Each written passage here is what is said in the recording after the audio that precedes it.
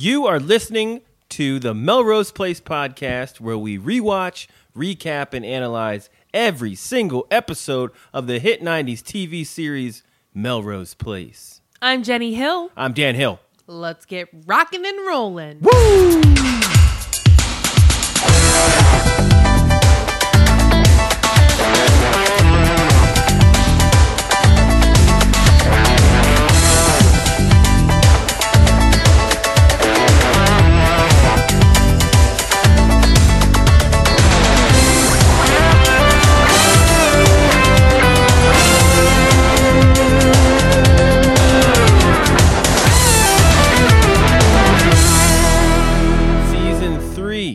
Episode 5, Non-Sexual Healing. When I get that feeling, I want non-sexual healing. Sexual healing, darling. Yeah, sexual. Non-sexual.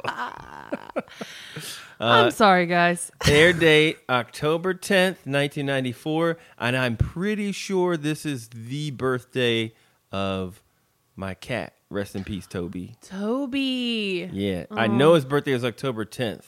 I think it was 94. Oh, honey. But he did. Oh, and before he went, Don't speak badly about my cat. Very worse for the wear. Yes. Broken teeth and matted hair and all. He had a rough go towards really the end. Did. He really did. But that's not what we're here to talk about. Yeah. We're not here to talk about that. So we start this episode off at the beach house. Michael has once again delivered the best sex of Kimberly's life. Kimberly is so happy, and she says, I just love waking up to the man I love. And Michael makes a joke and says, yeah, with the stay of execution, just staying in the breeze. And Kimberly is not very happy about this joke. She tells him not to joke about their love. She felt as though last night was the first time they truly belonged to one another. Yeah, and she wants us to be official. And she can't wait to move from Los Angeles. Right, so being official would mean that he has to finalize his divorce to old Sydney, and then they want to start it. Well, she wants to start over. They can make up any past that they want, and they can be happy together. Yep, and Michael, he gets out of bed, and he's just basically like, hey, bitch, I'm right where I want to be.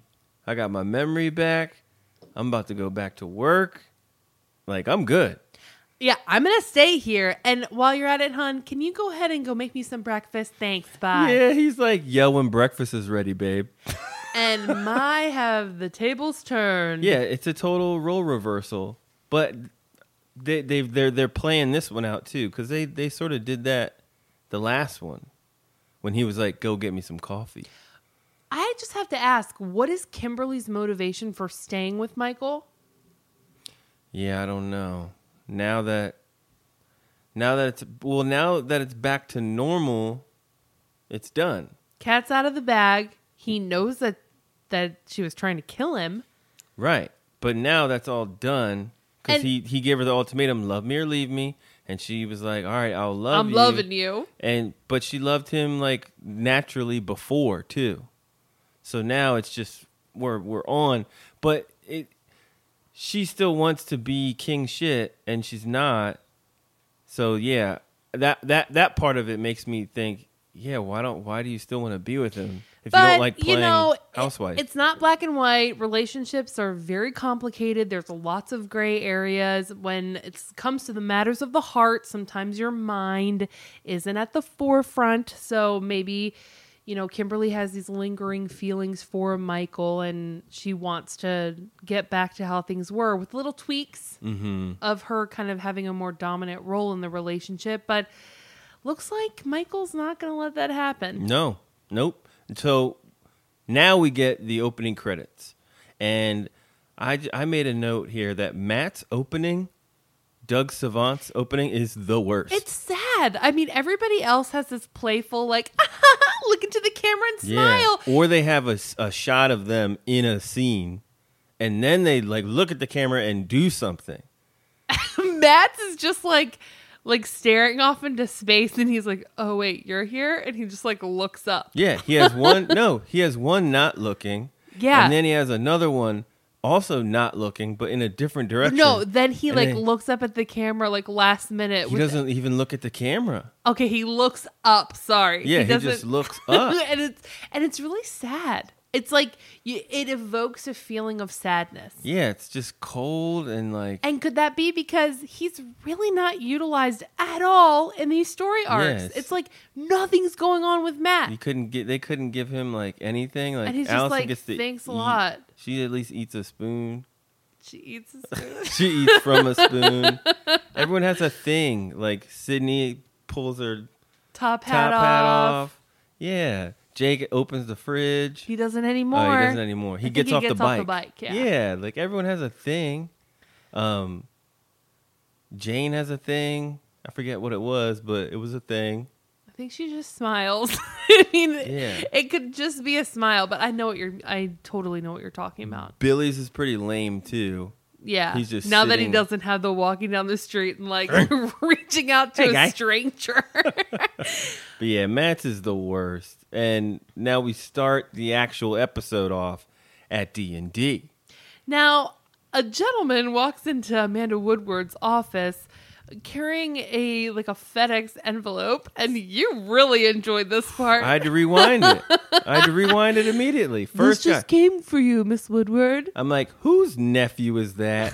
That is You always think it's a nephew. that's a favor casting right there. This kid, he just comes up, nice hammer pants, by the way. And that mullet really's got a lot going on. There's product in that mullet. And there's a Mary Tyler Moore flip at the end of it. It's very, I mean, very intricate. you could tell this is the best day of his life, like delivering that line of like, this just came in, Miss Woodward. Like, he didn't have to do that. That is someone's nephew, 100%. And he has this puffy ass dress shirt tucked in too. What an intern. Okay. What an intern. So Amanda takes it, she opens it, and she finds it's a VHS tape, VHA. which she promptly puts into her television with the VCR just Oh, God. in her office. 90s moments. And we see it's a tape from Palmer Woodward. And he's just looking at the camera and he's like, Amanda, I'm sorry to have to say goodbye like this. By the time you see this, I'll be on the way to Mexico with Jake. Try not to hate me. And that's it. Later. It's like, okay, so let's walk through what it took for him to orchestrate this entire thing. He could have written her a letter and had it sent. Why go for the videotape? Someone filmed that for him. Like, Yeah. does he just have VHS equipment or a recorder? And then what it took to get a messenger to take it over to her office? Well, it was probably Brittany. Brittany probably shot that a while ago. Well, I don't know, Dan, because the plan has hatched to implicate Jake in this whole like trade-off thing. Yeah. I don't know. So I just thought it was a little, for the message that it conveyed, it was a little much. Yeah, it was a little too much. So next scene, Amanda, wanting to investigate what's going on, rolls up to the harbor where the pretty lady is typically docked, and she goes there to see an empty slip. The boat is gone, and there are several police officers crowded around where the boat once was. Yeah, and she rolls up to these two cops, and she's like, "Officer, what's going on?" And the cop's just like, "Who's asking?" she wants to know what's going on. The cops deliver their lines of like, "Oh well, we saw the pretty lady. It left at 5:30, and it exploded off of Catalina Island." Before she's like, "Hi, my name is Amanda Woodward. My father, Palmer, he's a fugitive of justice, you might call him." And then they immediately try to call it in. Like they're like, "Oh, what?" And she's like, "Don't worry. I've already told the FBI. I have reason to believe that he is on that ship. So I'd like to know what happened." And then the cop is like, "Yeah, it blew up." It's just Oh like, yeah, that shit blew up, son. Just a and wrap. there are no known survivors. So what a way to to like get the news that your father could possibly be dead. Yeah, off some beat cops on the dock. And what are they doing there? What about the investigation has to do with right there?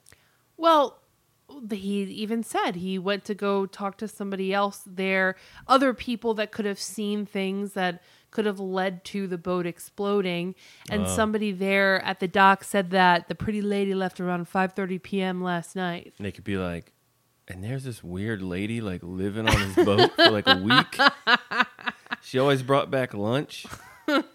And they had sex a lot. So we go to the hospital next, and Michael comes to pay Matt a visit. He has gotten his memory back.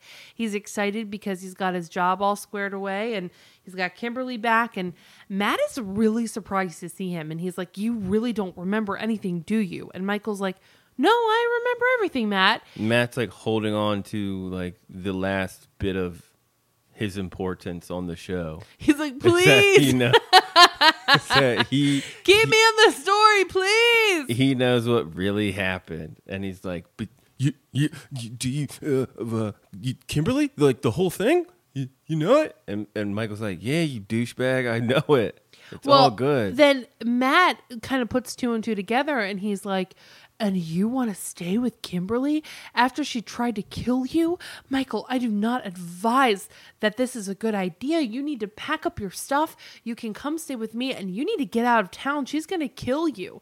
And Michael pretty much just downplays this, and he's like, "That's crazy, Matt. Everything's fine between Kimberly and I. You need to just keep your..."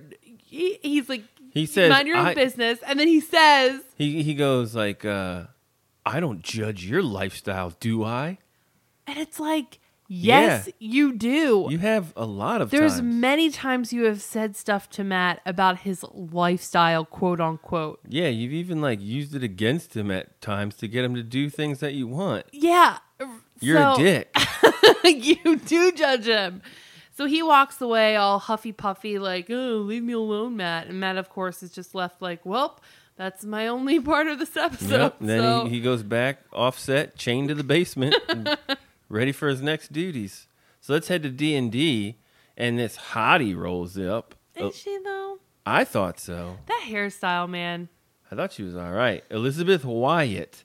She is the secretary, and she is played by Heather Campbell, who is known for her work on Baywatch, as Neely Capshaw. Police Academy has Annie Medford, and that's kind of it. Malcolm and Eddie. Do you remember Malcolm and Eddie? No. She was on Seinfeld as Sheila. And yeah, that's basically it. They're giving Billy an assistant, a secretary, which is like, for what? And she's done her homework on him. She knows all about him. She knows that he's been working there for 3 weeks and 4 days. He's come from Escapade magazine. She read his whole expose on the dating profile thing. And you looked great on the cover. And at first, I thought that she was saying that, like, he had put out his dating profile and she had seen him because she was trying to find a date too. Oh, no. And I was like, wait, when did he put out a dating profile? But then I remembered, oh yeah, he wrote that whole article in Escapade about like peeling back the curtain of what really happens with VHS video dating. And he says a funny line. He's like, "I guess I should tell you about the company, but I don't really know anything about it." He doesn't know shit. And even if he was there for like a year, he probably still wouldn't know anything. And this is a red flag, guys. She takes her coffee black and decaf. What? Ew. What's the point?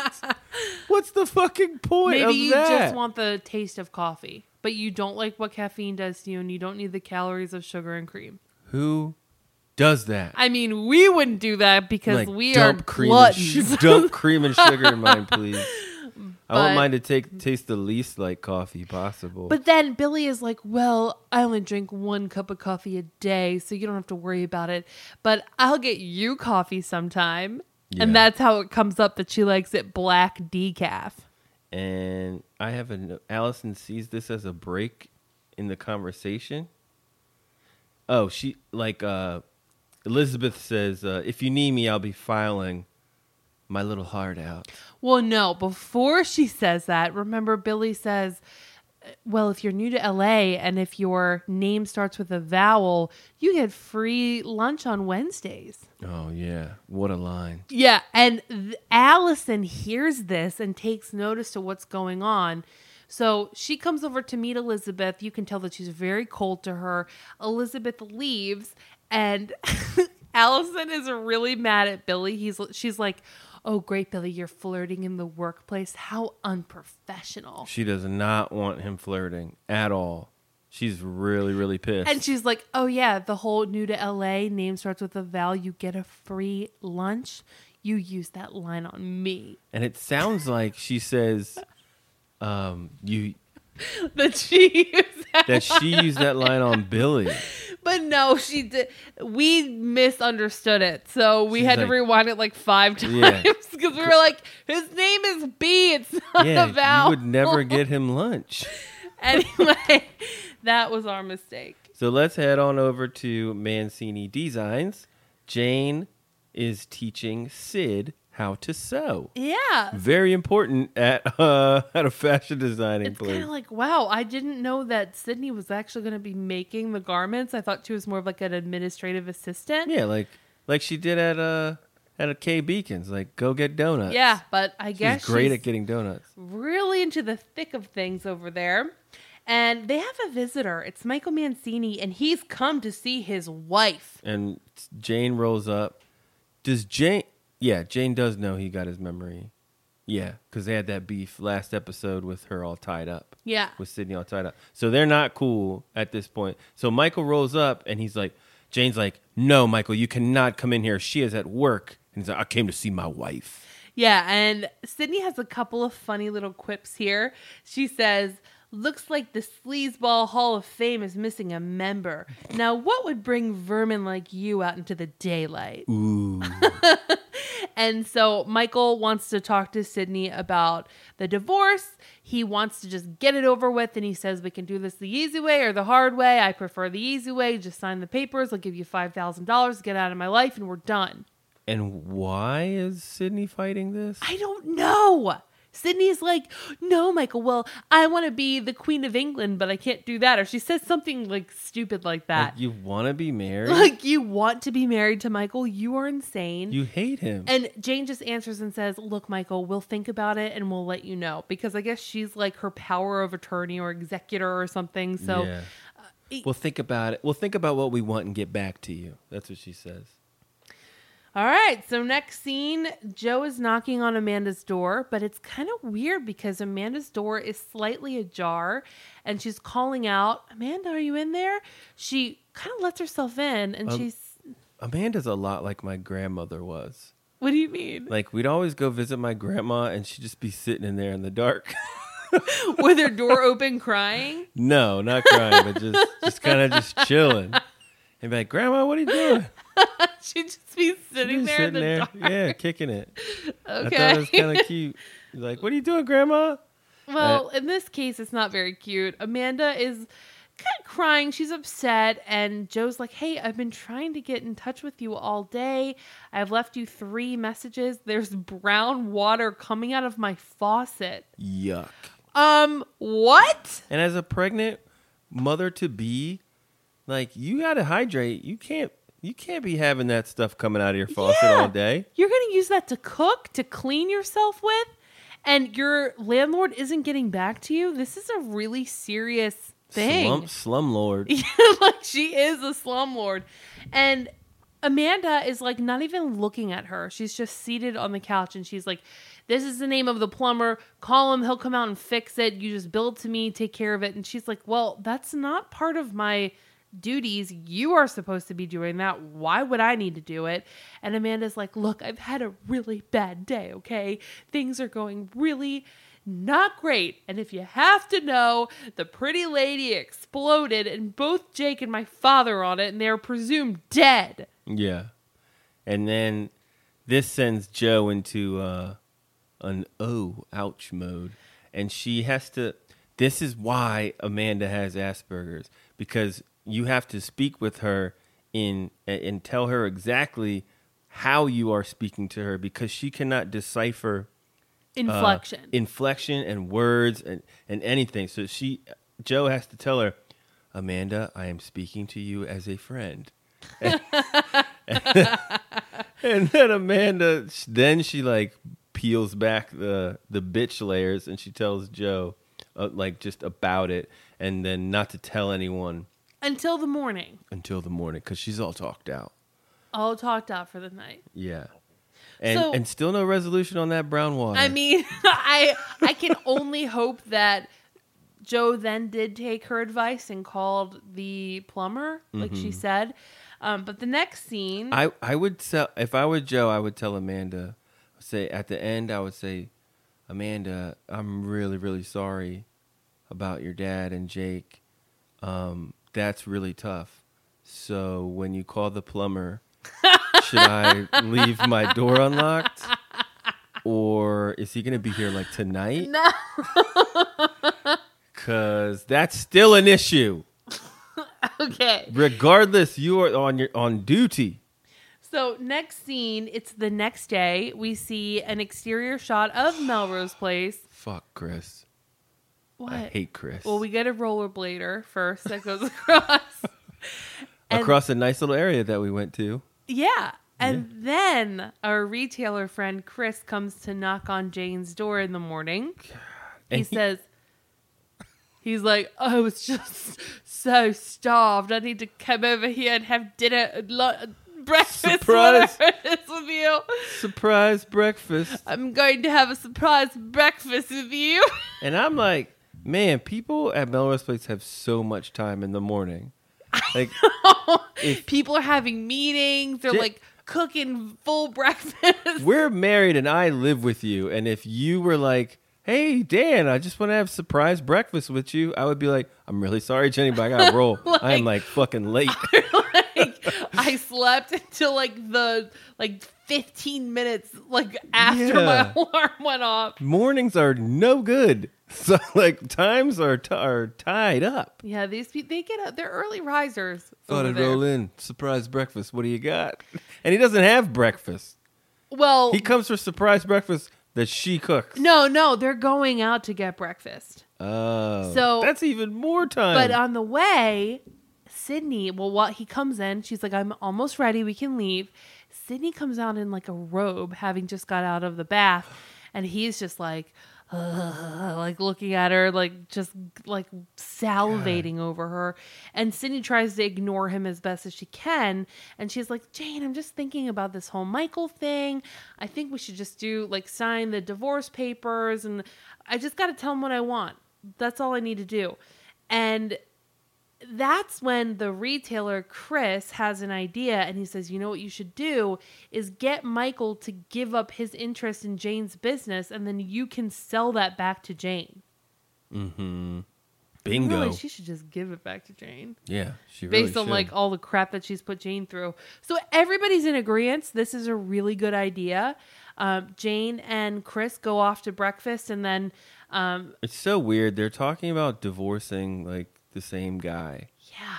And they're just cool with it. It's so weird. It's such a strange dynamic. But as soon as Chris and Jane leave, Sydney then picks up the phone and she calls Michael and tells him that she's ready to talk about the terms of the divorce, that he needs to make a reservation at a fancy place. Mm-hmm. And she wants to make go sure somewhere. it's expensive. Expensive, exactly. And I have to note, product placement works. You want to know why? Why? I didn't know this, but in my notes, Sid's having Lucky Charms. And guess what I told you to get at the store? You are so influenced. I had no idea.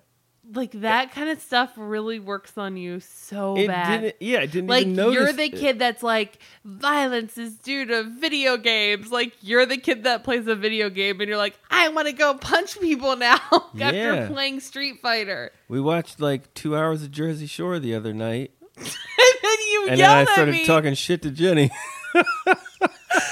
Okay, we've gone back and we started watching the original episodes of Jersey Shore. And we will not podcast that. Guys, Don't even it's ask. so funny. Like if you like drama, it's perfect. But I can't believe like it. we watched like 3 episodes, and then Dan's like bossing me around. It's like, excuse me, In an Italian accent. yeah. Or New York accent. But yeah, I didn't even realize that I wrote, Sid's having Lucky Charms, and I subconsciously was like, get Lucky Charms. It works. On you. It works. Freaking, what, how many years later? Yeah. So Sid calls Michael. They're set up dinner. And we go to Allison. She catches Amanda outside her apartment, headed to work. And Allison, for whatever reason, is like, Amanda, Billy's desk is too close to mine. Can you please move me or him? yeah, and it's just like, dude, remember the very last episode when Amanda says her like grand plan to Allison, where I'm gonna make your life a living hell. I'm going to fuck you over Yeah, all the time at you work. are not going to be able to quit, and you're not going to be getting fired. I'm going to make your life terrible, and you could never. What did you say? You wouldn't get a job You won't get a bagging job bagging groceries. groceries. And I would move out of Melrose Place. I would not have any contact with that bitch. I would talk to Bruce only. Like, what's the matter with you, yeah, Allison? she has the audacity to be like, excuse me, I have a personal request. I don't like who I'm sitting next to, and I feel like my productivity would be a lot higher if I could be somewhere he's not. It's like, why would you go to Amanda for that request? What's wrong with you? Stupid. So, of course, I mean, I'm not befaulting Amanda of how she reacts to this, because I'm like, you know what she's trying to do. Amanda throws it back in her face, and she's like, oh, well, let's compare problems. Say, is your chair okay? Oh, yeah. She's like, is your chair okay? Is that hurting you, or is that going to be okay? Because you know what? I have a really big problem. And let's compare. The pretty lady just sank and exploded off of the coast of Catalina. Into smithereens. And it's been blown up into smithereens. And both my father and Jake were on that boat. So, yeah, while your desk placement is really important to me, I've got a lot on my mind right now, and I've got to get to work. And she says, but I'll be sure to make your desk a high priority. And she just walks away, and Allison's like, oh, my God. But It's like, shut up, Allison But is on getting the my nerves. the other side of the coin, though, you never want to, like, something bad happens to you. Yes, this is horrible. Your dad is probably dead in the water, and then And why are you going to work? yeah. Why are you going to work? That's what I said to you while we were watching it. I was like, all right, well, look, you're well enough to go to work, so you need to be a professional and keep the two separate. But you also don't want to be that person who is always throwing like the bad things In your life out all to the people. time. Yeah. Like 2 scenes Amanda's in, it's been Jake's dead, boat's blown up, Dad's dead. Like, no matter what's going on in your life, Jake's my dead. problems completely supersede yours, and Yeah. I don't even care about it. It's small potatoes based on what I'm dealing with. Yeah, she's just being a big one-upper. And she waits for it. She waits for someone to come to her and ask To, like, her something. reveal Yeah, and then her she's level like, of problem. Oh, okay. Your feet hurt? My dad blew up in a boat. Oh. Yeah, hey, hi. Yeah, you want to talk? Sure, let's do it. Oh, you had some bad fruit? Well, Jake blew up in a boat. Like, don't be that person. Come on.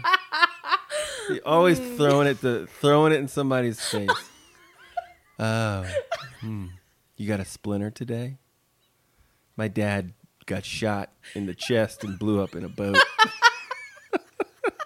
Remember that, guys. When you're having a bad day, if you're listening to this, you're having a bad day, just remember that that fucking Amanda's boyfriend and dad both blew up smithereens in a boat, and she still went to work.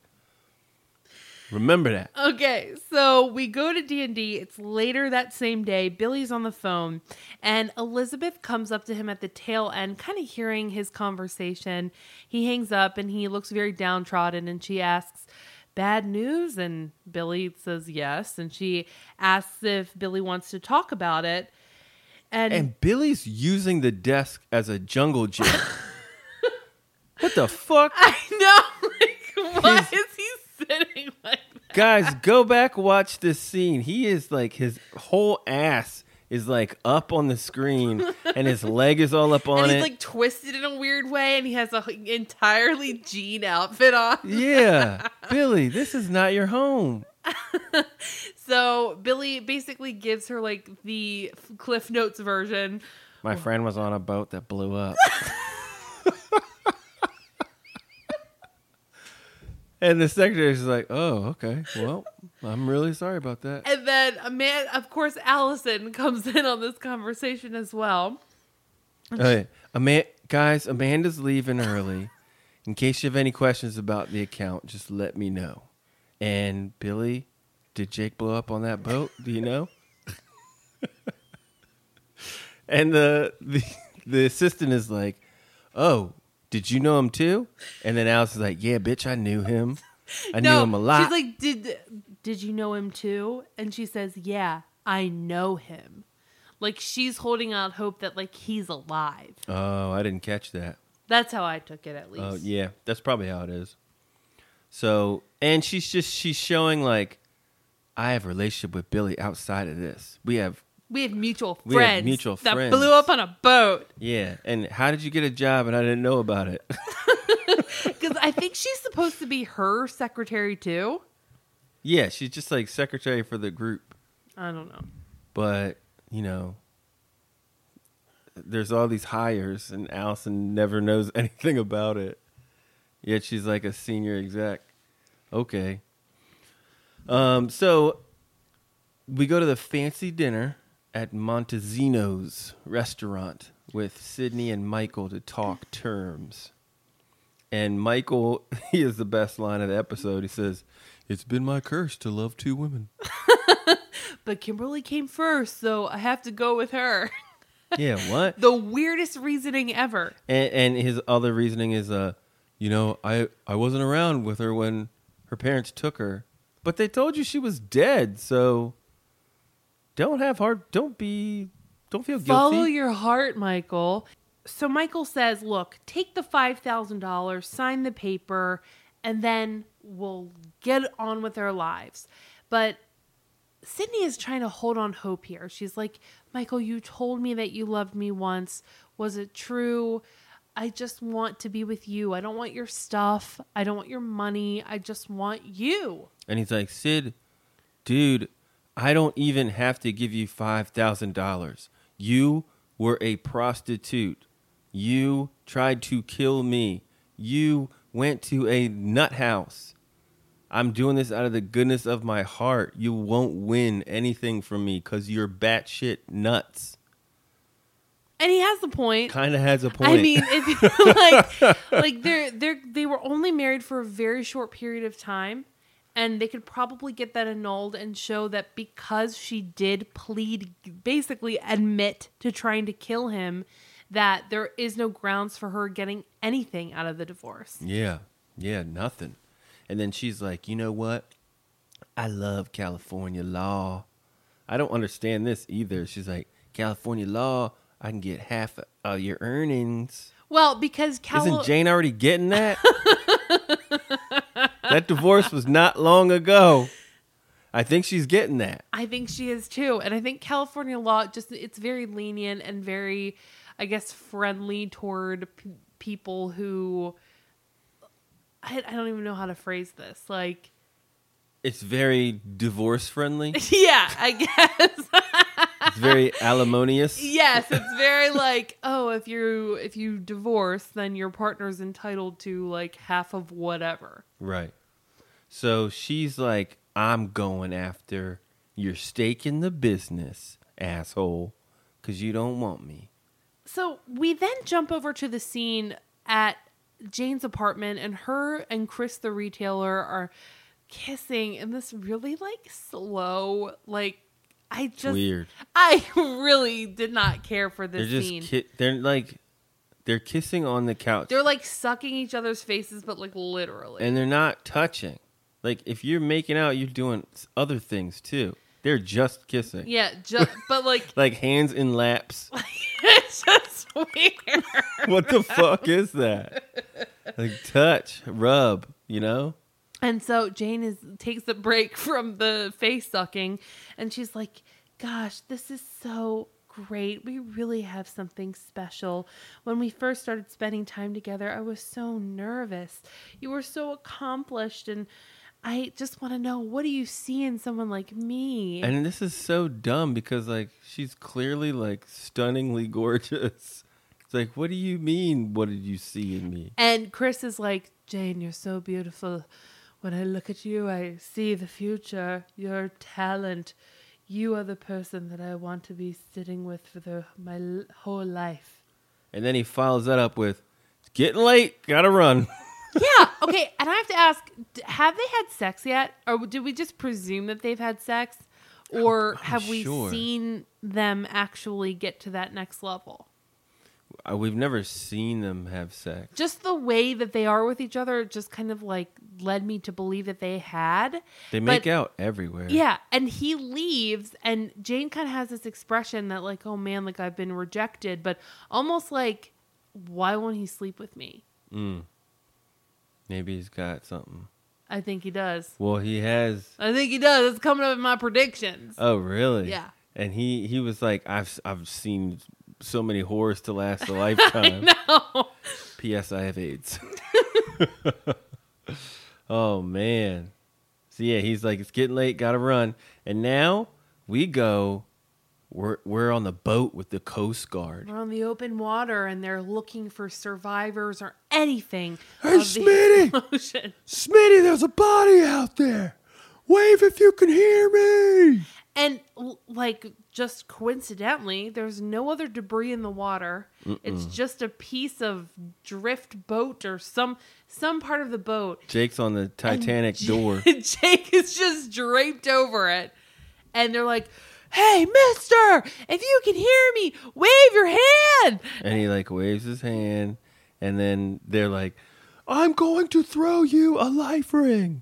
And they hurl it out at him, and it almost takes his head off. Yeah, it could have hurt him. And really, with the precision that guy threw that out, that's admirable. It's amazing. He should play for the NFL. That was great. So Jake is saved, guys. And me and Jenny did the math. Jake's been out there for over 24 hours. Yeah. Just floating. He'd have been eaten. Or, I mean, like, he'd have Or dead. injuries, or he's super dehydrated. Think about that. You have no way to shield yourself from the sun. Your body is half submerged in the water for more than 24 hours. It's certain you've peed and pooped yourself. I mean, yeah, he had a little bit of the Joe going on. I mean, I don't know. We'll get into this as we kind of see Jake further on in the episode, but he's alive. He should be really on the cusp of life. Mm-hmm. But he's alive. Coast Guard's got him. He got the life ring. Now we are poolside at Melrose Place with Allison, Joe, Billy, and Matt. And they're all chilling. At a table that's like never out there. Yeah, it's until never there. Until you they never see it. They've done it before, but on a smaller scale. Maybe around Christmas, people were out there chilling.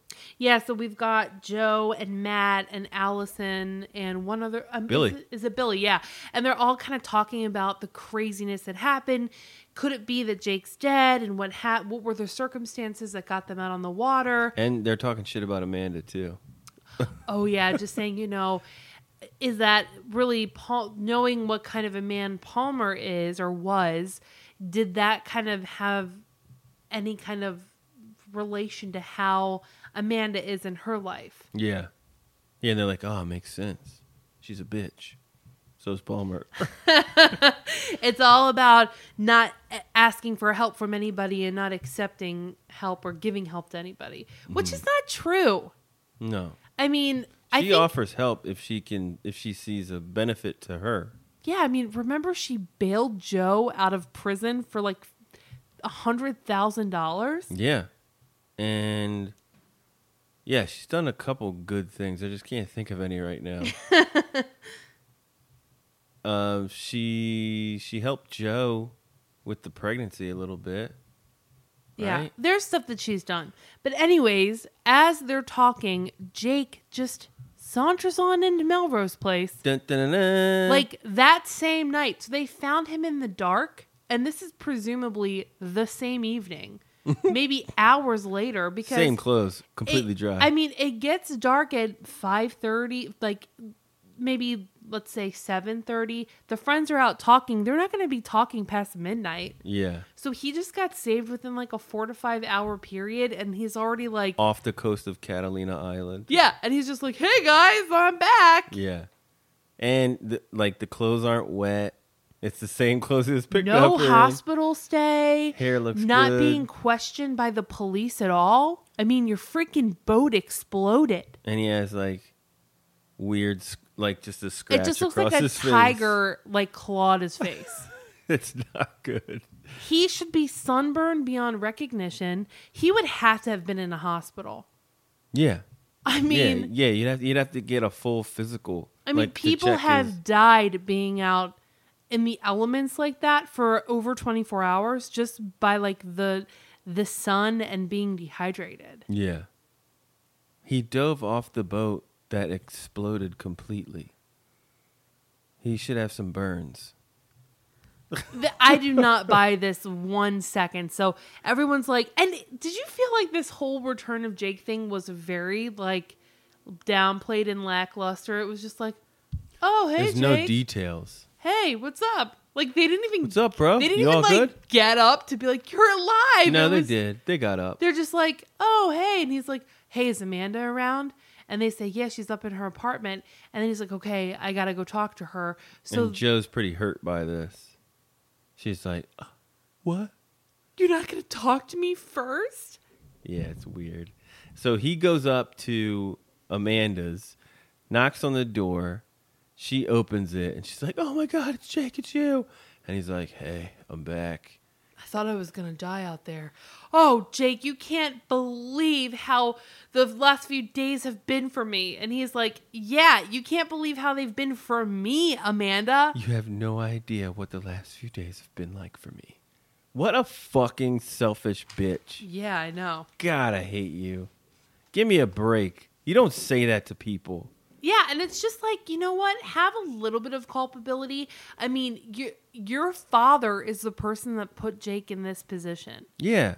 For the second time, your father has been an ass to Jake. Yeah, and really, like, threatened his life and his freedom. And she's sort of responsible. She harbored him. Yeah. And She so, got the money out. And so Amanda's just like, all right, Jake, tell me, where is he? Is he in the West Indies somewhere? Is he in Mexico? What's Panama. going off? Did he pay you off? You know what? Never mind. I don't want to know. I'm sure you had your reasons to accept his money. And Jake is like, Amanda, he took me against my will. He had a gun. He made me go out into the middle of the ocean. And he had his little friend Brittany there who killed him. He murdered him. And then they blew up the boat. yeah. So this is now all sinking into Amanda that her father is truly dead. And all she has to say about it is, well, there it is. Yeah, that's it. That's it. And Jake's like, Heartless. I'm sorry. And that's it. And then doesn't she want to do it? I think that comes later. Oh, okay. But, I mean, what a bitch. That is like... And I like, as you were talking, I was just putting it all together that, Yeah. like, look, the money that Palmer wanted to, like, use... Is getting away with is the money that you got out of you the fucking bank got it for out. him. He, like, Jake wouldn't be in this situation if it wasn't for you. It's horrible. Yeah. And all she can talk about is how this is affecting her. My daddy that I kind of hate Yeah. is now dead.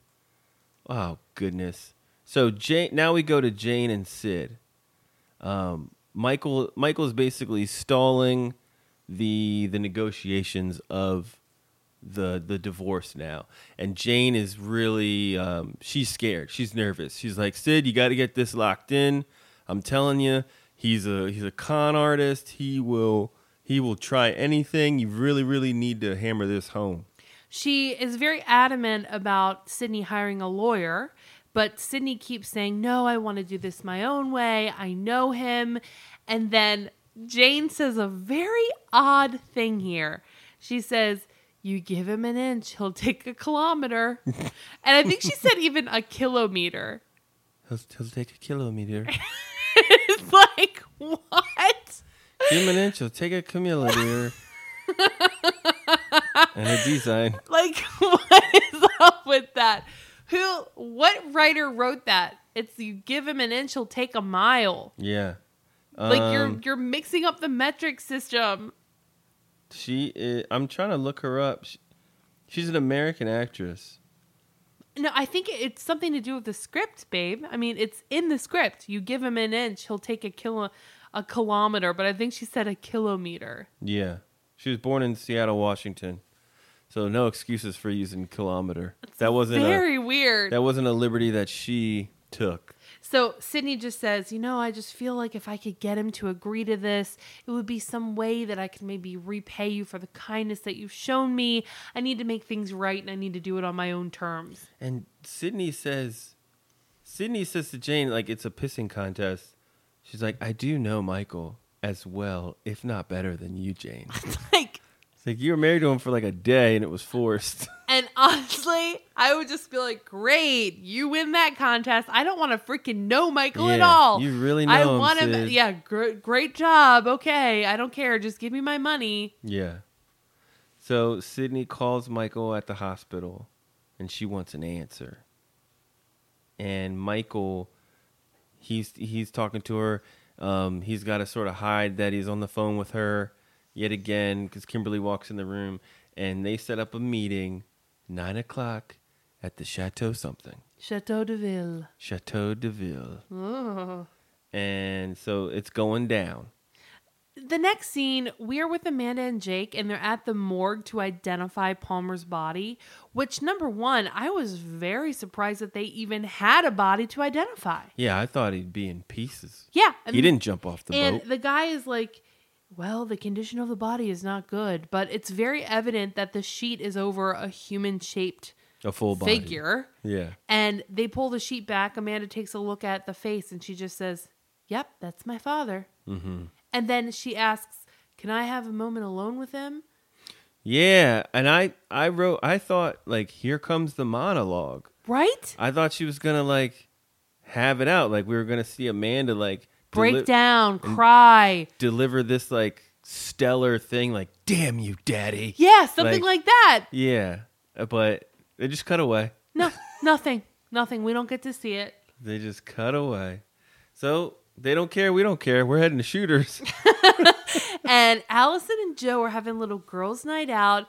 And Joe is kind of talking to Allison about how she feels as though she's lost her priority status with Jake. And she feels hurt that upon returning to Melrose Place after this huge accident, Jake goes running into the arms of Amanda instead of coming to get her consolation. And Joe, she's like, I'm finding it so hard to play it cool. And then Allison says some fucked up shit. She's like, well, hey, Joe, cool isn't in your repertoire. What? No, that's not true. Joe's the coolest. And I think maybe She's Allison cool was aunt. trying to say that, like, it's hard for you to pretend that things don't bother you in relationships when if they do, you want to talk about them. Maybe I thought she was that's saying, like, Joe wasn't like, cool. you're not cool at all. Like, Joe is cool. She's cooler than you. Allison's a big-time nerd. But, okay. Coolest shit she ever did was have... Coolest shit Allison ever did was have sex and Betsy at her college. Well, then Allison gives Joe some advice. Having a relationship with someone is like a government. You have to establish rules and regulations. It's like they don't have a relationship. It's a friendship. It's a government. So you have I'm the president. And she's like, you have to go to him and you have to figure out like what's acceptable and what's not acceptable. So it's like, would you go to your friend and be like, Hey, a few ground rules for our friendship. I would like it if you ever have a problem, you're not allowed to talk to anybody else about it but me. I must be the first person that you come to. What kind of advice is this? Allison is that person who doesn't have friends. And You can't be doing that to people. Why would you ever take her advice? Yeah. I Given would like not. knowing what she's been through lately? Never take advice from someone who's wearing a sleeveless turtleneck sweater. The fuck is wrong with you, Allison? Calling people not cool and you're rocking the sleeveless turtleneck. Give me a break. Well, it's then that we see Billy and Elizabeth walk into Shooters and they belly up to the bar. And then Allison jumps up and like folds her turtleneck will down. you excuse me? It's like that's your first reaction to go and like accost them and be like, excuse me, Billy, may I talk to you privately? Why do you care, Allison? Yeah, like leave them alone. Why do you give a She shit? is terrible. She is so annoying. I cannot handle her. Oh, this is serious. This is becoming the Wayne's World scene. No joke. I don't even own a gun. Yeah. Hey, we broke up. Get the net. And I can sympathize with Allison. I realize she has gone through a lot quite recently, and it's really unfortunate how everything unfolded with her and Billy. But she agreed that, okay, fine. You want to see other people. You don't want to be with me anymore. Then go live your life. So it's just like, let him live his life. Yeah. And honestly, Allison, given, like you said before, Dan, given your whole situation at work and what happened to you with your family, maybe you should pack up and go to San Francisco and really reconnect with your sister. Yeah. And start fresh. Start fresh, man. It's seriously Wayne's World. She's like, one of these days, Wayne, you're going to lose me. I lost you 6 months ago.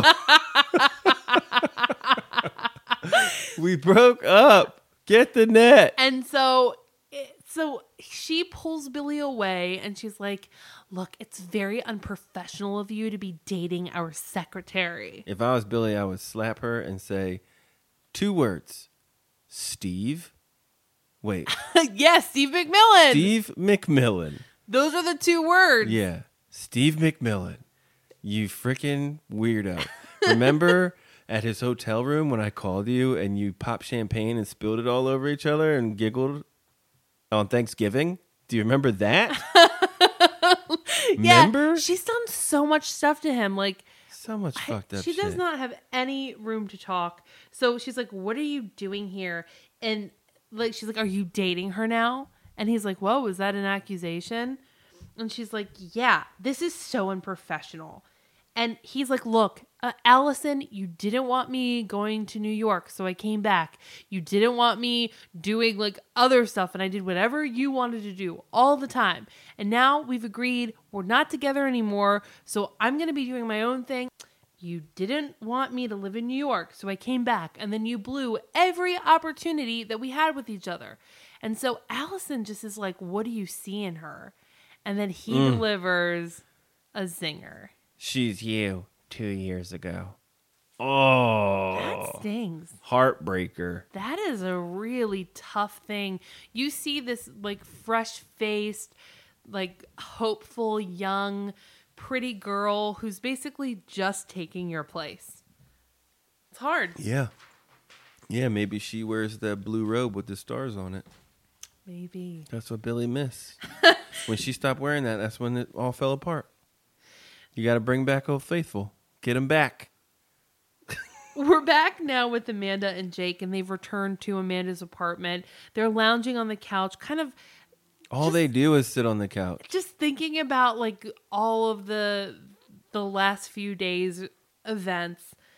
And that's when Amanda says, I just keep thinking about my father and just wondering like what it would be like if he were in a federal prison somewhere.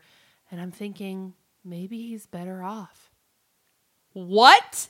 I think she's right. You think your dad is better off dead? I think so. That's right.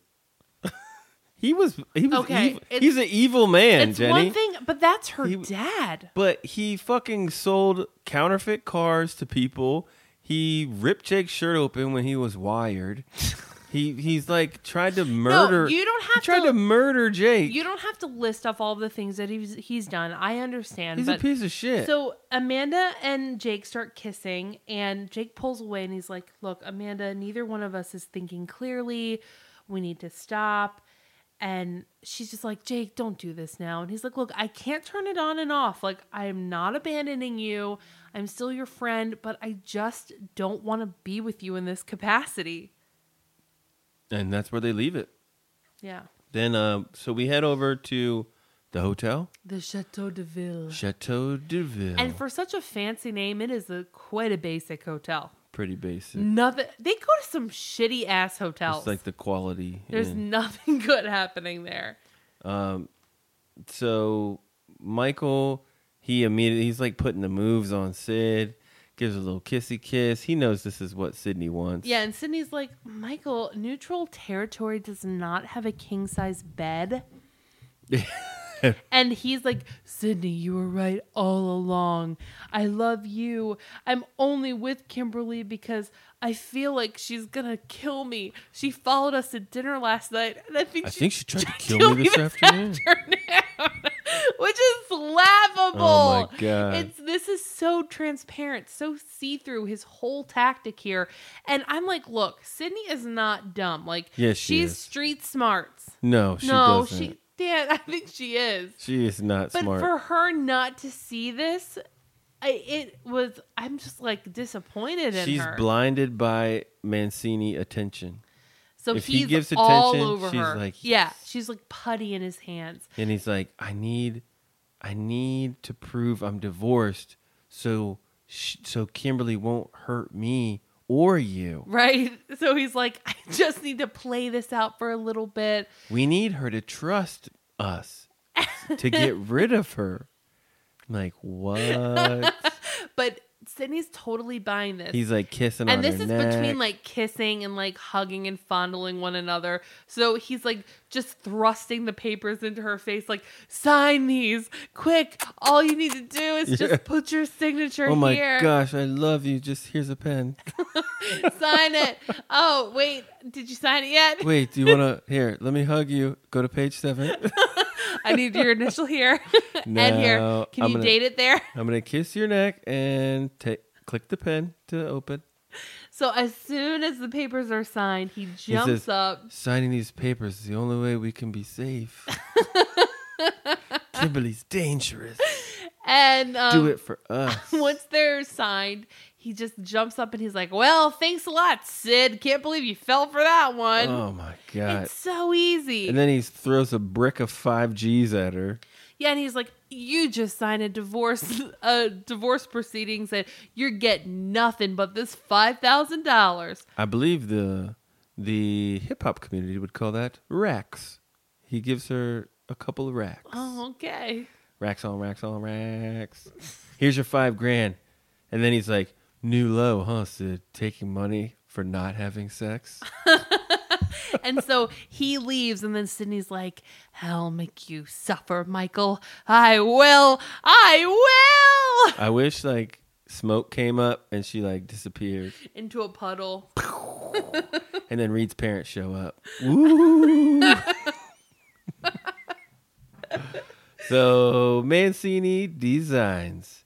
Jane is taking a page out of Rhonda's book. Oh, really? You With saw her that outfit? Yup. That black hat and that jumper. Oh, that's very That's Rhonda-esque. Rhonda's closet right there. Yeah, it really is. Hey girl. Maybe she used that as inspiration. Maybe it's cut up pieces of the Get 'em dress It, that she loaned her. it could be. So she wants to know how things are going with Michael. And then Sydney lies to her. She's like, It's the worst lie ever. we talked everything over. His lawyer is going to call me later today. He agreed to everything. You're going to get your stake back in your business and everything's going to be fine. Now, guys, here's a lesson of how not to lie. Because there is no possible way that after telling this lie, you can produce the things that you lied about. Right, and maybe in her brain she's like, I'm gonna go and like get Michael and like get the papers before he can submit them to an attorney. And That's bad lying, guys. I don't know, It's a lot of hoops you gotta have to jump through to get that lie to come true. So you need to be more vague. You need to say, well, still working. so I'm really working on it. It was crazy. We were about to come to terms, and he had to leave. That's a better lie. Yeah. Something happened. He got a page. But for whatever reason, Jane is buying this. And she's like, wow, Sydney, I guess you do know him better than I do. Yeah. She's And going to eat those words. now, Joe, we cut away from there. Joe shows up at Jake's because she's taken Allison's advice for whatever reason. And she asks Jake if he has a minute. And she says that her feelings got hurt when he went upstairs to Amanda's and didn't really talk to her. This is so uncharacteristically Joe. And I don't know if it's because she's taking Allison's advice, but she's wearing a bad outfit, maybe too. it's pregnancy hormones. I don't know how anyone could, like, this is the most selfish thing.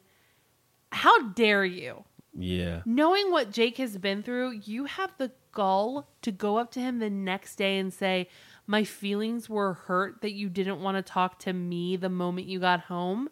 It's like, she knows that Palmer's dead too, right? Maybe it's like family and close friends get weird around big occasions, Like, I mean, I know what you're saying about at a a wedding. It brings out the best and the worst in people. I get what you're saying. One little thing, and it's like, oh, he texted me and didn't say bye. Well, I think this is, and they'll use that. I think this is insanely selfish of Joe, and I was really disappointed that she even said anything like this to Jake, and Jake is too, and he pretty much blows up at her, and he's like, is that really the issue here? I almost died. That's what he said. Honestly. And it's just kind of like, he's like, everybody in this apartment building is just out for number one. You're so self-absorbed. It's all about me, me, me, me, me. How does everything affect me? And I'm sick of it. I'm tired of it. I need to get out of here. And Joe, he's like, maybe Amanda's right. Don't help anyone. Don't take any help. And Joe's like, you don't really mean that, Jake. And Jake does. I mean, why doesn't he really mean that? He hates help. He hates money. And that's when Joe says, I used to feel like I was the one afraid of commitment, but I'm really seeing it's you. And it's like, Joe, shut up. Jake's been in a relationship for every season. He's not afraid of commitment. Yeah, he's loyal. So now they're in a screaming match now, and Joe is leaving, and she's like, well, the next time one of your businesses goes up in flames, don't expect me to be here to help you out, which is pretty funny because this is the second business that he's had that has literally gone up in flames. And there's a theme, Amanda. Amanda blows your shit up, bruh. Yeah. Now, here's the humdinger. Michael, he shows up at Mancini Designs and reveals that Sid was full of shit. 100% full of shit. Yeah, he's like, this business is such a moneymaker, Jane. I'm so happy that we can still be working together. I feel like I'm going to be able to buy that second beach house, or he says that beach house in a few months' time now. I kind of thought he was already like out of the company. He already, because he had to sign away. He had to allow them to work with Chris's company in order to put those clothes in the retail shops. Right. But I thought the retail shop wouldn't work with Jane unless Michael was off. I think unless he agreed to it. Oh, okay. Well, that was confusing for me. But yeah, so Michael's like, he's going to love being in the fashion business. And Sydney is hearing all of this. Her back is turned to them, and she's just like not even like facing the music. She's dumb. She's a dumb kid. Yeah, and she's like, yep, so secret's out. I did sign the divorce papers, and Michael is still in your business. Sorry. I'm just gonna sit here and sew. So, as you can imagine, Jane is very upset. And then Sydney tries to turn it around. He's like, he tricked me. He just wants to be a part of your life, Jane, in any way that he can. This is all him. It's nothing to do with me. You signed the paper, Sid. Yeah. You're a dummy. So we go to Allison and Billy at D&D. They're chatting about an account. And the assistant, Elizabeth, is that her name? Yeah. She walks by, and Billy is like, oh, hey, yeah, you should listen to this too. And Allison's sharing like some insider stuff. And there's this very strange pause. And just think of this: if this happened to you, you like come up on two people talking, and then the one person is like, yeah, why don't you tell her what you're telling me? And then that person just like doesn't make eye contact with you and like looks away and exhales deeply, and just is like, you can tell that their jaw's tensing up. Mm-hmm. Like, I would be like, you know what, I'm good, and I would just leave. Yeah. But she was like, can you? And then she just keeps talking like nothing happened. And then she says, Elizabeth, can you please go pull the LaRue personnel file? And then Elizabeth leaves, and then she scolds Billy again for how unprofessional he's being to allow someone at Elizabeth's level to listen to a strategy meeting. And this wasn't a meeting. They were standing up in cubicles.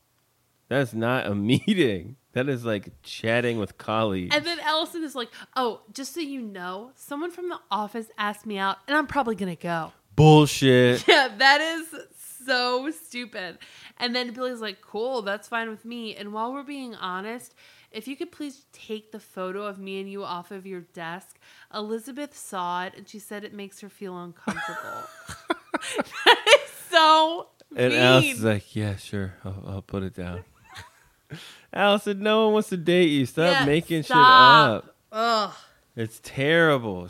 Jealousy does not look good on her. So now we cut away. Jake is got his backpack on. He's got his motorcycle helmet with him, and he knocks on Matt's door. And he asks Matt how he's doing.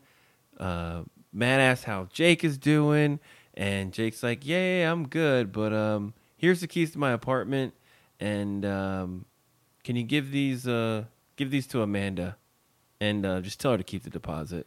And Matt is like, well, what's going on, Jake? Where will you go? Well, you know, when something big happens in your life, you know what they say. You got to either change your name or change your life. When your luck's bad. I've never heard that before. Yeah, who says that? When your luck is bad, you better change your name or change your life. What would changing your name do? Who knows? So he's done with Melrose Place. He hops on his bike and he rides off into the night. And if I were him, I would too. Yeah. Melrose Place has done nothing but really impact your life in a negative way, especially through Amanda Woodward. You have 2 ex-girlfriends. You have no boat to escape to anymore. Get out of there. Roll, hump. Bye. Roll. Business is over. Bounce. See ya.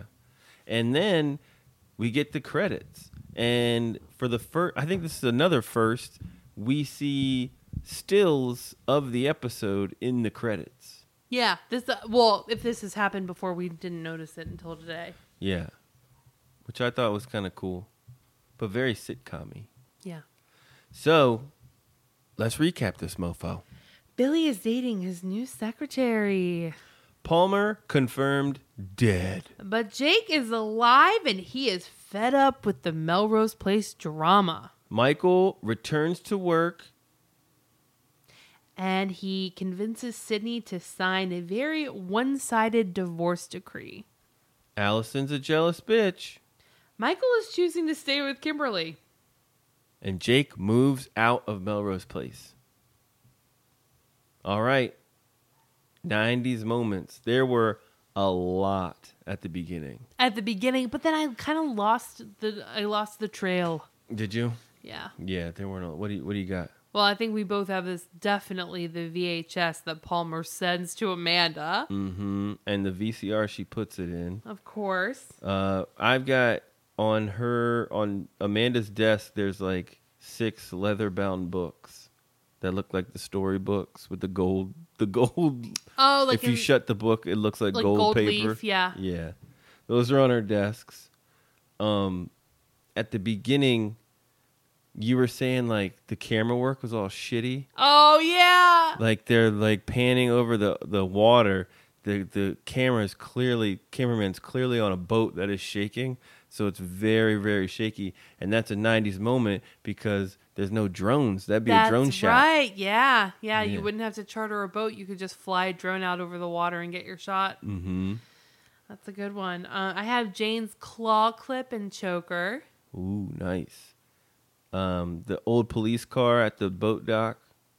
Billy's all jean outfit. I mean, he's rocking the same shade of jean, like jean button-up shirt and a jeans. You gotta love that jean. Very monochromatic. Amanda's old Porsche she pulls up to the boat dock with. The rollerbladers that are going across the exterior shot of Melrose Place. No one rollerblades anymore. 90s moment was the stack of $5,000. It had the old Hundies. Oh yeah. And Elizabeth's hairstyle, especially the first time we see her, it's kind of reminiscent of Allison's mane, but it's more piecey. It's like several layers of it that are like kind of like back. It's like this terrible hairsprayed, like almost gelled look. Ugh. On long hair. That's just doesn't work for me. Yeah, no thanks. No thanks. Jane's Rhonda outfit. Mm-hmm. With the matching hat. Damn, I thought I had more, but I don't think I do. Maybe the morgue? Morgues look like that anymore? I don't think morgues have changed much in the last 25 years. No one's been like, hey, let's redesign these. It's not very 2000s. So, Dan, we can take a lesson from all of these episodes. What did you learn from episode number 5? My lesson is to take matters in your own hands. If you want your desk moved, move your desk. If you do it. You don't need Amanda to get your desk moved. That's switch with somebody. Fucking do your thing. And if you want to, and along the lines of take matters in your own hands, with Jake, fresh start. You want to leave, go leave. Go start your own way. Like, just take matters into your own hands and don't involve other people that don't need to be involved. That's my lesson. Good stuff. What's yours? I think that if you haven't learned this by now, never believe a word out of Michael Mancini's mouth. I don't know how many times Sydney is going to be duped by him, but it's like anytime he's lying to you. Like, I don't even get it. This old song and dance has been done so many times. It's almost comical that she's like, oh, I believe you. Just don't believe him. He tried to bang you and tied you up and then left. Yeah, and then the very next communication you have with him, you think he's like, you know what? You're totally right, Sydney. It's just complete craziness. I do love you. Yeah. But after you sign this. Yeah. Oh, man. So now it's time for Bitch of the Week! I'm a boss ass bitch. I'm a boss ass bitch. Last week, bitch, I nominated Sydney. Jenny, you've nominated Brittany. And Facebook, we have a tie, 8-8. What? Yeah, that's why I told y'all Twitter is important. You know why? Because It gave the edge. 4-2 in favor of Sydney. Oh, wow. Daniel, congratulations. Thank you. So with a total of 12-10, Sydney was our bitch of the week, beating Brittany. Guys, Twitter's important. If you really want your bitch to win, you got to vote. So, Dan, congratulations. But I will have to tell you that Donald agree that Jenny's argument for the girl from the sea was hilarious, and every name she came up with for her was spot on. Unfortunately, Dan, what Sydney did was not a bitchy thing. It was just Sydney being Sydney. It's behavior we've come to expect from her. So for my second nomination for the bitch of the week would be Chris, because that dude is creepy as a dude can be. You got a point there, Donald. He is a freak psycho. Donald, I'm starting to think this is a personal attack on me, to be honest, Oh, because stop. you haven't agreed with one of my bitch of the weeks for the last That's okay, Donald. You can 10 keep weeks. agreeing with me. Yeah. Come on, Donald. Cut me some slack. But you know what, Dan? Zach says the same thing. He says that he doesn't agree with any of these options. But he's got to have the obligation to vote. He's choosing Brittany, as Sydney's just being Sydney, like Donald said. He would have gone with Billy or Palmer. We've got a mutiny on our hands. Because Mike says, I'm sorry, I can't vote for either of these people. Brittany was this is not the regular election, guys. You can vote. You should vote. Brittany was just doing a job like any person. She was not, by the way. She was a murderer. She actually turned out to be nicer than we would have thought. She offered Jake to come with her and retreat with the money. Well, that's something that was unexpected. Yeah. Unfortunately, as we know, Jake hates money. That's true. Sydney is just being herself. Sydney's a bitch. She loves Michael, and I believe they are soulmates. There was nothing out of the ordinary of Sydney's behavior in this episode. My vote is for Chris Marchetti. The way he was eyeing Sydney all tied up and the way he talks to her makes him a bitch. Can't Jane catch a break with guys? Runner-up is Jake. Who doesn't leave with a supermodel and $1 million? What a little bitch. Those are like great it. points. And, I like it. Yeah, that is kind of a no-brainer. and I do feel like you're totally right. Michael and Sydney are soulmates. But look, she just murdered a man. And she's like, Jake, come with me. I have $1 million. I'd be like, you just killed somebody. I can't go with you. Yeah, Janky says that she reluctantly had to vote for Sydney too because the others felt like that weren't true. She thinks that it is Billy. Seriously, stop complaining and just get laid already. Remember when he was in New York City, he was already dating someone? I would even say Allison could be bitch of the week. Girl, just stop interviewing Girl, just start interviewing. Sorry. Most companies don't check. I got it. Most companies don't check references. Maybe Models Inc. wants an in-house ad person. We know Escapade has an opening. Don't let yourself be Amanda's bitch. Be proactive. You stood up to her creepy molesting dad. You can do anything. That's great advice. Yeah. Amanda voted for Brittany on Twitter, but changed the vote purely because Dan was saying about Sydney wanting Michael to go bananas on your bod. Made her laugh so hard. I don't remember saying that. But it's something you would totally say. I mean, I'm You said it. not denying it. Go bananas on your bod. I don't know what I fucking say on this podcast.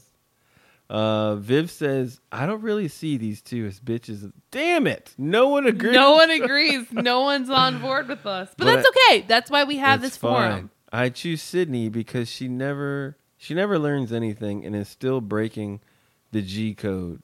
Even after Jane gave her a place to stay, a job at her company, gave her a personal day, and chose not to say anything to her parole officer. See, this is why I nominated her. She was released from the loony bin and could have been raped by that orderly. Sid should have used that time to figure out how to get her life together and not lust after the same man who got her back into hooking. Started stripping, got her ass kicked by street hookers. Oh, yeah. And the list goes on. But, hey, that's Melrose Place. I'm still passionate on picking Billy as the bitch of the week.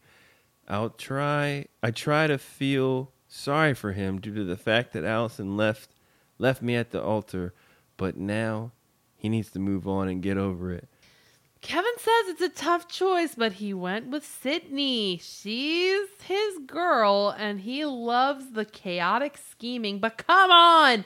Jane has forgiven you again, and the first thing you do is try to seduce I don't know how to say this. Amnesiac. Oh, Michael. On his sand dune? Give it a rest, Miranda. I got it, Sid. I get it. Sid loves Michael, but let's move on. I agree with Mike that Slimy Chris the Retailer would be a good candidate for Bitch of the Week, but I'm sure he'll be nominated many times in the weeks to come. He sucks. I love that everyone's calling him the Retailer. That's like, I don't even know his name. Chris Marchetti. Mm-hmm.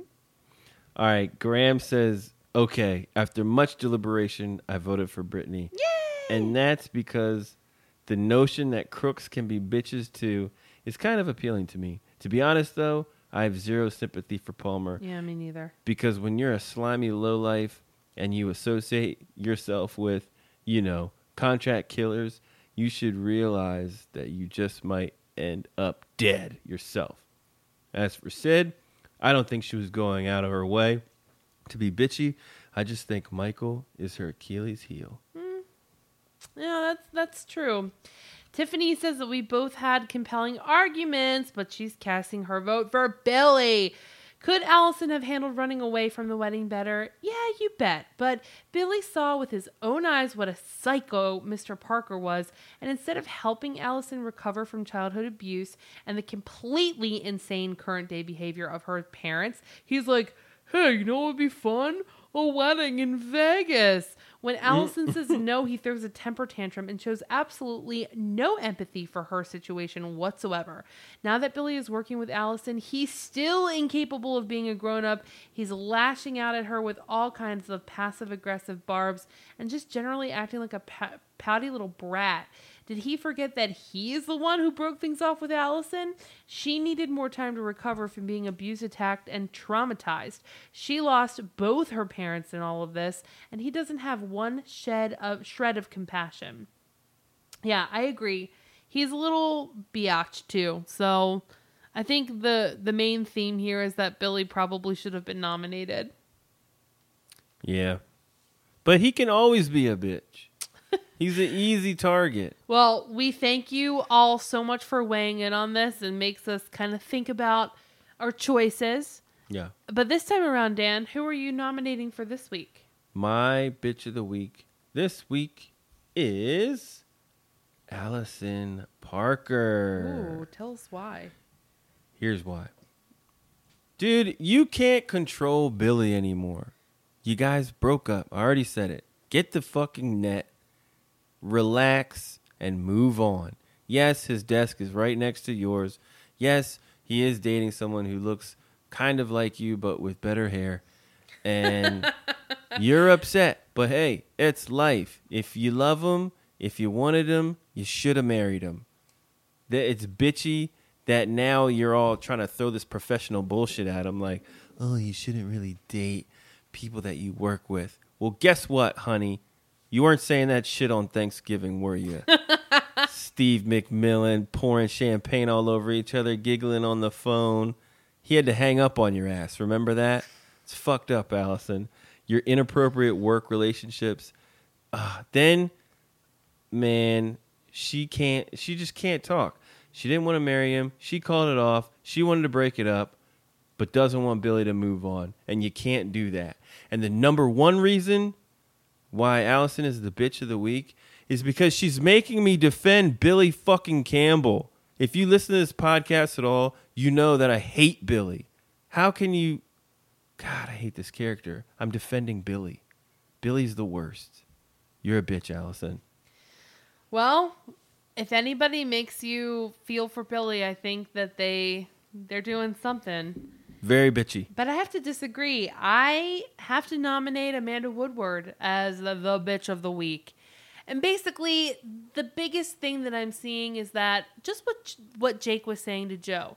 Everybody in the apartment complex is only worried about themselves. Self-centered. How does it affect me? How's everything going with me? And this was definitely illustrated by Amanda throughout the episode. We see her in the beginning of the episode where Allison is wanting to talk to her about switching desks. And I can't really begrudge her of this because, as I said earlier, she did tell Allison that she's going to make it her mission to make her life a living hell. But she goes to this whole, like, my daddy blew up in a boat thing. And it's like, shut up. And then the whole thing with Joe saying, hey, Amanda, I have literal brown water coming out of my faucet. And she's like, I can't help you. My daddy blew up on a boat. And it's just like, you know what? I get it. You're going through a really tough time, but there are so many more tactful ways to take care of your everyday affairs than just act like a total bitch to somebody. And then Jake comes to her apartment after he's been floating on a piece of a boat for like 36 hours. He's almost died at the hands of her own father. And the only thing she says is, you don't know what my life has been like for the last few days, what I've been going through. Bitch, what do you think Jake has been going through? What do you think your dad has been going through? Your dad is dead. And then when she learns that her dad is dead, well, there it is. That's it. No tears. No, I mean, I get it. People handle grief in different ways. Not everybody cries. Not everybody shows their emotions. But literally, she's more concerned with getting it in with Jake than actually, like, working through her dad is dead. And although we can all agree Palmer is not a good guy, and there are many things that he's done throughout the series that makes him be a despicable person, he's still Amanda's father. And we know that she had a very tight bond with him, even though lately things have been bad between the two of them. You can't erase the history and the relationship that you have with your father growing up. And it's as if she does not even care. Dan, you brought it up yourself. At the morgue, she sees the face of her dead father, and it's like nothing. It's like she's selecting the kind of ice cream flavor she wants. All chocolate. It's like, what? Where are the tears? Where's the monologue? Where's the, like you said, damn it, Daddy, why did you do this to me? I mean, that would be more believable even from Amanda. It only supports your whole Asperger's theory that she is just she's robotic. I mean, I just think because she is so self-centered and so self-absorbed, she has definitely won the title of Bitch of the Week for this episode. So there you have it. On Tuesday, when I remember, I will be posting the Bitch of the Week polls on Facebook, in our group, and on Twitter. Head there and vote. And tell us who you think is the bitch. So now let's rename this thing. This episode was called Non-Sexual Healing. And you know what? After watching the episode, I kind of like this title. I don't get it. Because the two major storylines that you thought were going to end in sex didn't. Where Jane and the retailer are making out and like, this is so special. We really love each other. And then he's like, I gotta go. See you later. So did no one had sex this episode? And then Sydney and Michael. Yeah, go ahead. Sydney and Michael, and he's like, oh, you signed the paper. See you later. And then Jake and Amanda, and she's like, and Jake's like, I don't want this with you. Mm-hmm. Yeah, okay, I get it, but I don't want to get it. Okay. Well, what are you thinking? I'm renaming this one. It's a quote from Palmer Woodward, and it is, try not to hate me. One person says it, but it works for a lot of people. Like, Jake is leaving Melrose Place.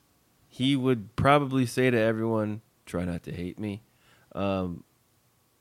Sydney to Jane, after all this bullshit she's been through, try not to hate me, Jane. Michael to anybody who he's fucked over, he could say, try not to hate me, But he wouldn't care. but he wouldn't care. And the secretary, Elizabeth, she's moving in on Billy. She's going to have to work with Allison. Try not to hate me.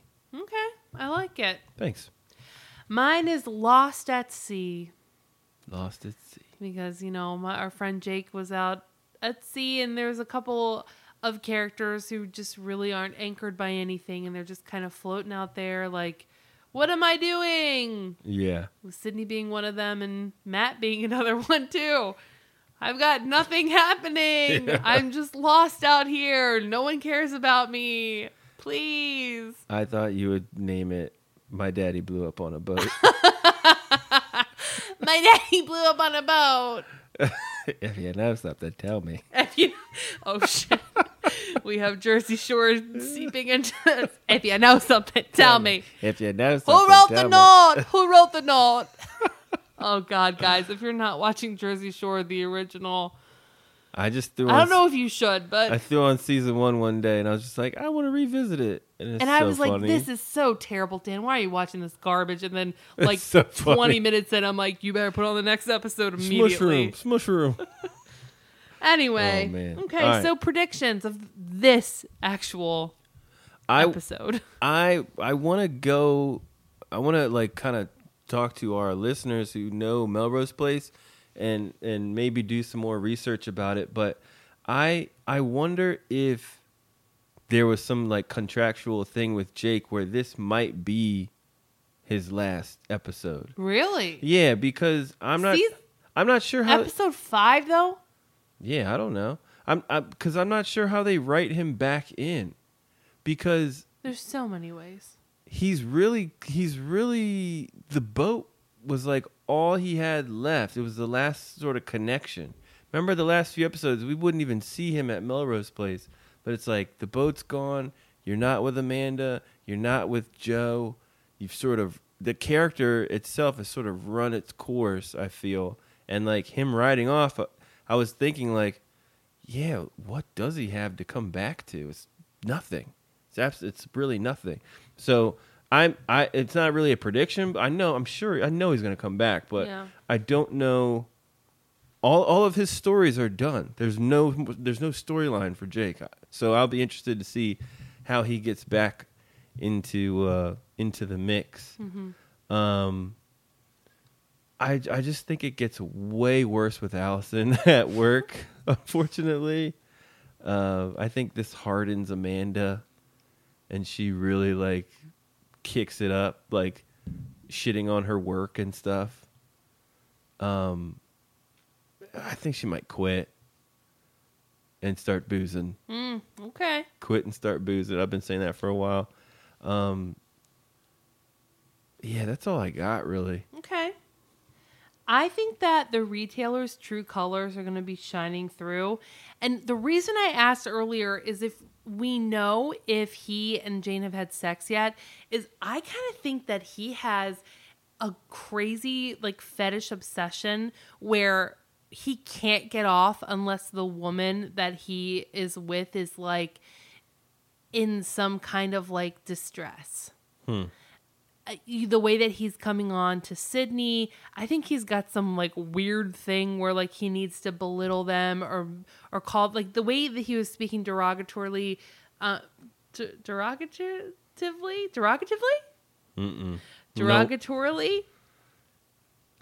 way that he was talking shit on women. Yeah. When he's like, I've seen enough horrors to last a lifetime. That really leads me to believe that he needs to like have domination, and he thinks that women are second-class citizens. And I feel like he might be like the beginning of like a crazy serial killer, and he needs Jane to be his front, to be his like, I'm normal, I have a loving wife or girlfriend. And really he's off being like just totally messing with these other girls. I don't know. So Cool. I miss Robert. yeah, Robert, I think, was the best for Jane. Yeah, Robert was really cool. Yeah. Wish he would come back and save the day and beat up this British bitch. I think Jane is going to now try to exact revenge on Michael.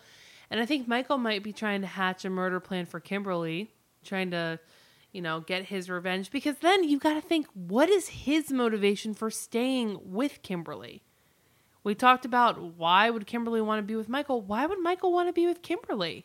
Yeah, she tried to kill you. I mean, bro. like he's proven time and time again that he's like not the settle down type. Like he could just be single, sleep with whoever. Like, why do you need a live-in? Why do you need someone with you? I don't know. She owns the house. So we'll see. And then I think that Allison's probably going to try to get a date with that guy in accounting that asked her out. Remember? Oh, man. And then she'll try to parade him around Billy to make Billy jealous, but only end up hurting herself. And Billy's probably going to be oblivious to all of this and won't catch any of the cues because he's such an idiot. And then everything will happen, progress with him and Elizabeth. They're really happy. And then that's going to drive Allison to the bottle. I want her to start dating that intern who delivered the mail. I don't. Your package is here, Miss Woodward. Oh, God. Cool. I wonder what's up with Matt. Is Matt gonna get a story? What's going on with that poor guy? Something's gotta happen with Matt soon. Yeah. So there you have it, guys. That is the episode. As always, we're on Facebook, we're on Twitter, we're on Instagram at Melrose Pod. There's a link in our show notes to our Facebook group, our private, cool, awesome Facebook group where a lot of people share cool things and Melrose stories. And we got horflowers this week. Yeah, we got some horflowers. Thank you. I love those horflowers. Janky shed some light on what $1 million in cash looks like in $100 bills. We got a lot of cool things going on in there. Yeah, Anna sent us the horflowers. And then Charles also let us know that big burger restaurant place doesn't exist anymore. It's a Starbucks. Stephanie, she just joined the group and found the podcast. She says, I just discovered this podcast and I am loving it. I love the show back in prime time, as I'm the same age as some of the characters on the show. The commentary is fresh, spot on, hilarious. Dan's Billy impressions are LOL funny. I always look forward to listening to another episode commentary and have been working out to them instead of music. So thanks for making my treadmill a bit more bearable. Oh, thank you, Stephanie. Now Yeah. just copy paste that and put it right on the Apple Podcast reviews.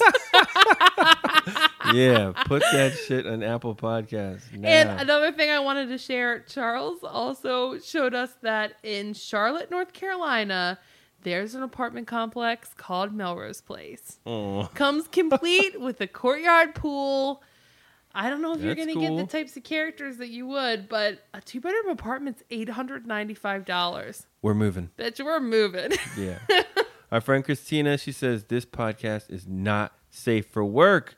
My new boss thinks I'm nuts since he catches me laughing while at my desk. Only on Tuesdays, though. Thanks, Christina. We love you. Charles, this is a continuation of a conversation we've been having about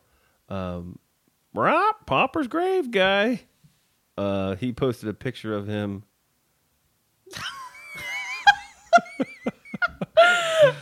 He looks like family a weirdo. friend. Yeah, And in, oh gosh. it's crazy. Don't worry, Daniel. You weren't, they were episode 3. What show is this? I don't even know. Was it Charles in Charge? I don't know, but apparently this actor was on a different show, and all the kids call him Pizza Face. Oh man, It wasn't Melrose Place. It was definitely earlier than this. damn. There's an $80 27x40 promo poster from Melrose Place on eBay for $80. Buy Wow. it now. Yeah, Crazy. that's like a season 1 or 2 poster. But yeah, I mean, it's really fun.